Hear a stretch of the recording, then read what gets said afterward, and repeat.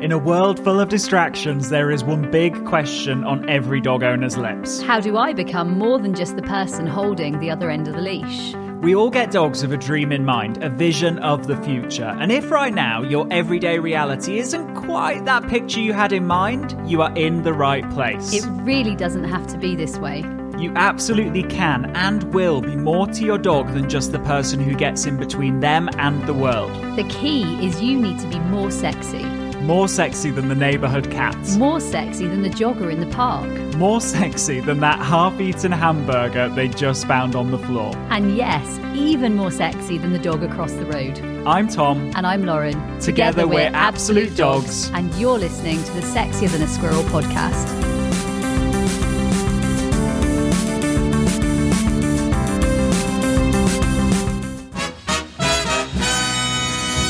Welcome to the Sexier Than a Squirrel podcast, the podcast that teaches you how to overcome your struggles with your dog through games. Now, we received a message, and this message is about a dog who an owner is struggling with, and they are trying to solve a problem. And we appreciate it's a problem that many people try to solve. And the concern for Tom and I, we really want to bring you this one, is the way in which it's often attacked, right? And literally attacked.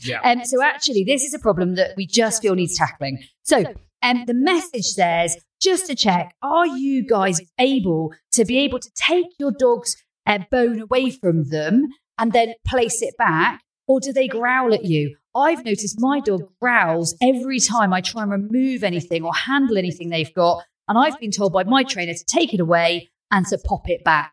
And actually, they're now experiencing some warning signs of biting, even bigger warning signs of biting, and potentially actually quite scared of their dog. But what they're doing is trying to remove something that this little dog really, really values. Now, it's a common struggle, Tom. We see this sort of way of approaching it quite frequently, and I suppose it concerns me. Yeah, and the challenge is in the past, and we've all heard this, it's almost been like a thing that you have to do. And it like a rites of passage, isn't it? Yeah. And often, I'll have a behaviour consult. The dog said, the owner said, "Oh, my dog barks at every dog on a walk and lunges at every dog." I prefer the dog said. I know. The owner says, "My dog barks and lunges at every dog on a walk. I need a plan. I don't understand it because he's a good dog. I can take a bone off him and give it back to him." And I think we kind of have had it in the past drilled into us that this is something determines if a dog is well behaved or and it's almost been drilled into us that this is something you should be able to do to your dog regularly and do it as like a practiced opportunity to remove things from them. And just out of interest, have you ever had someone remove your food from you partway through? They didn't. that chocolate pizza you were eating earlier. Can you imagine if anyone had gone near it?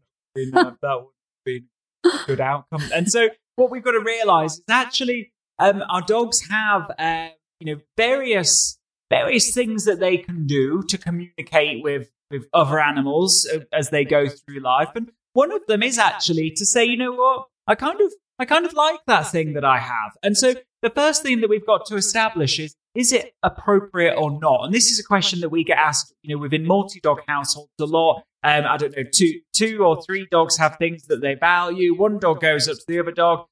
Dog that they approach does a little growl and then that dog walks away. And the point is you have to think, is it functional and is it effective or not? If the other dog listens when they growl and leaves that dog alone, that's absolutely effective. If it stays at a growl and the communication is successful, then I'd say that's kind of an appropriate way for a group of animals to live. It's an appropriate conversation, right? Because effectively, that growl is a dog saying that is their conversation. Like that's exactly how they're communicating. Yeah.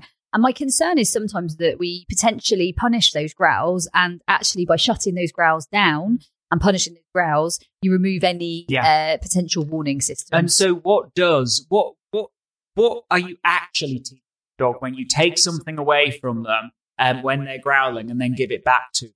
The reality is when you take something away from them, regardless of whether you give it right back, that is an initial loss of something that they value.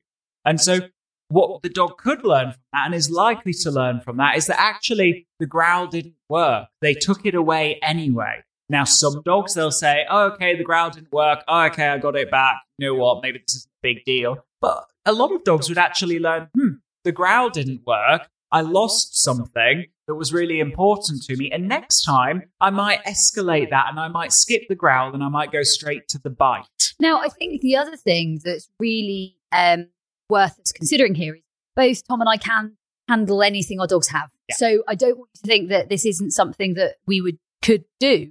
It's more that the way that we would approach it and the way that we would see it with our dogs to make sure it's a good deal. Yeah, absolutely. And so we've got some kind of rules that we have for our dogs, and absolutely we could walk up to any of our dogs, take a bone directly from their mouth. They wouldn't have an issue with it. Even better than they wouldn't have an issue with it, I think we should be really honest with them, Tom, and say they actually would probably quite like it. Yeah, they would think it was a good deal. Oh, it must be a good deal that's happening. An example of that would be, let's say, our dog. In fact, this morning, this was a funny moment. I gave all of my dogs a mackerel. I thought it was a nice frozen mackerel for them to have a little treat. Some of you guys are thinking that is crazy. Sometimes dogs have part raw fed. And I decided that all of them this morning could have a little bit of a mackerel. Now, as I gave it to one of them left the mackerel. Classic, wasn't sure what to do with it. Tom, typical classic moment, wasn't sure what to do with it. And in that moment, Tokyo went to take it. So rather than him take that one, I called him and gave him a different one. So effectively, he was disengaging from one and taking another. So I did give him a second one. He did have a second mackerel. Yeah, exactly. But you know what? I was removing that other one that he was about to go and take from another dog, effectively, because she was still in the vicinity. Yeah. So the first rule that we've got for you is actually the resource doesn't come away from the dog comes away from the resource. So what we would do early on with our dogs is we'd actually be, calling them over to us while they've got something, giving them something really good, like some of their daily food allowance or even another one of what they've got, and sending them back. Got something valuable, then we might need to give them something more valuable. Yeah. So, for example, Tokyo was eating a mackerel, and so what I might do is give him, I don't know, a piece of chicken. It might be something else that you give them that is higher value than what they already have. You need to, one thing I love about dogs, or to be honest, the types of dogs that I often work with, is they're intelligent. They get a good deal. So if you give them a bad deal, you call them off a mackerel for a piece of kibble and they'll probably say, that's a pretty crappy deal. And actually, no, I don't fancy it. Whereas if you give them a good deal, dogs know a good deal. Yeah. So to recap on that, you can, a little game that you can play is you can call your dog away from something, give them something even better, and then send them back to that thing that you called them away from. So they get both. They get both. And I think this is the really cool thing. Like they have the opportunity of both. Your dog, rather than seeing this as a sort of an opportunity of loss, or a moment of loss, rather, they see it as an opportunity of gain. So actually, they almost get double. So it's a double up. Right? That's what we want. It's a good deal. Now, the next thing that we do and add in as a layer here is that we really like to play switching games with our dogs. So whether that be toy switch, so we get them playing with one toy, and then we might get them to switch to a different toy. Any of you guys who are in Training Academy, our super cool Netflix of dog training, you guys will have probably watched this game because it's one of our favourites in our, I think it's almost 300 games now in the Training Academy, which is insane. So you will have seen this, I'm sure, you guys that are Training Academy crew. Shout out to you.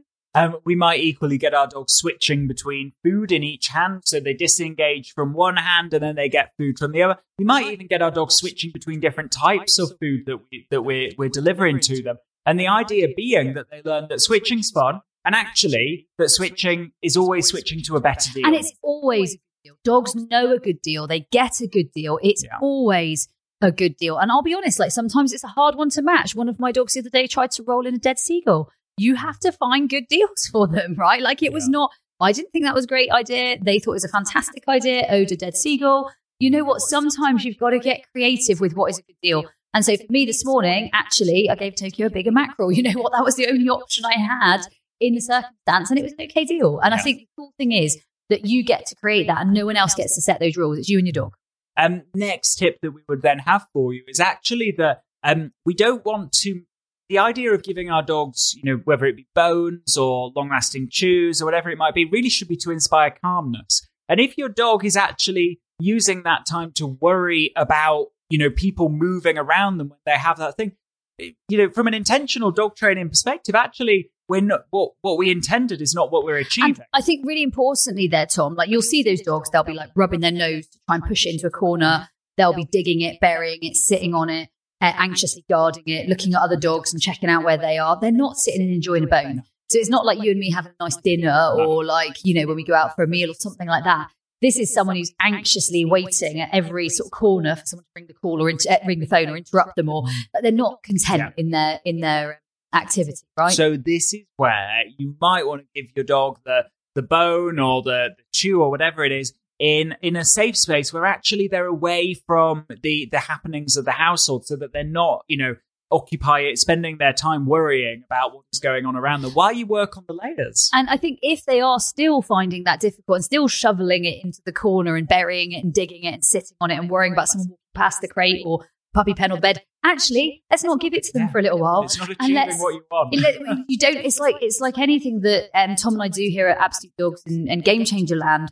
There's no fixed rule. Like, nobody set rules on this is how you must dog train. Yeah. This is how you need to work with your dog. Your dog is absolutely not a robot. Your dog is real life. Your dog has a pulse and a heartbeat and an amazingly cool headspace. And what you need to do is work with the dog in front of you. And when you're not working with the dog in front of you and you're going by the textbook that says remove a bone or give him a bone or whatever it might be, yes, Tom and I do give our dogs bones and suitable bones depending on the dog. But most of all, it's done in a way to promote calmness alongside lots of other things we do in our calmness protocols. And actually, if it's not promoting calmness, let's not do it.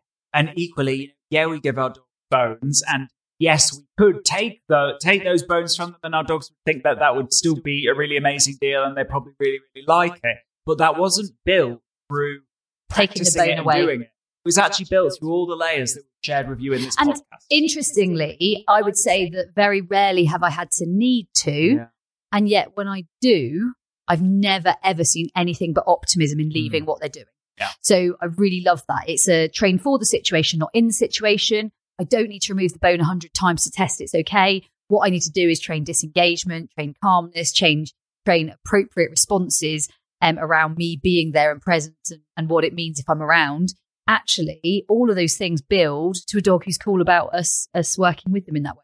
Absolutely. So, guys, if that doesn't convince you, then I don't know what will. But you've got some games, you've got some strategies. Please share this, guys, because it scares us to see some of the stuff that's going around. It scares us to see dogs having bones taken away from them and them worrying and growling and looking anxious and hiding under tables or whatever else they might do. Actually, there's a cooler way to do. There's a kinder way to do this. There's a way in which your dog will trust you as an expert in that relationship to really know what a good deal is. And you really will have a much more harmonious house in doing so. Absolutely. You're a great team with your dog. We've got to celebrate that. So with that, guys, that was this episode of the Sexier Than a Squirrel podcast. We will see you next week. And remember, stay sexy. Hey, before you go, have you taken part in the worldwide Sexier Than a Squirrel Challenge? It's a 25-day online video program, huge energy, amazing community, and over 6,000 people are already taking part. The only question is, you know where you are today. Where do you want to be 25 days from now? Head to absolutedogs.me/sexy.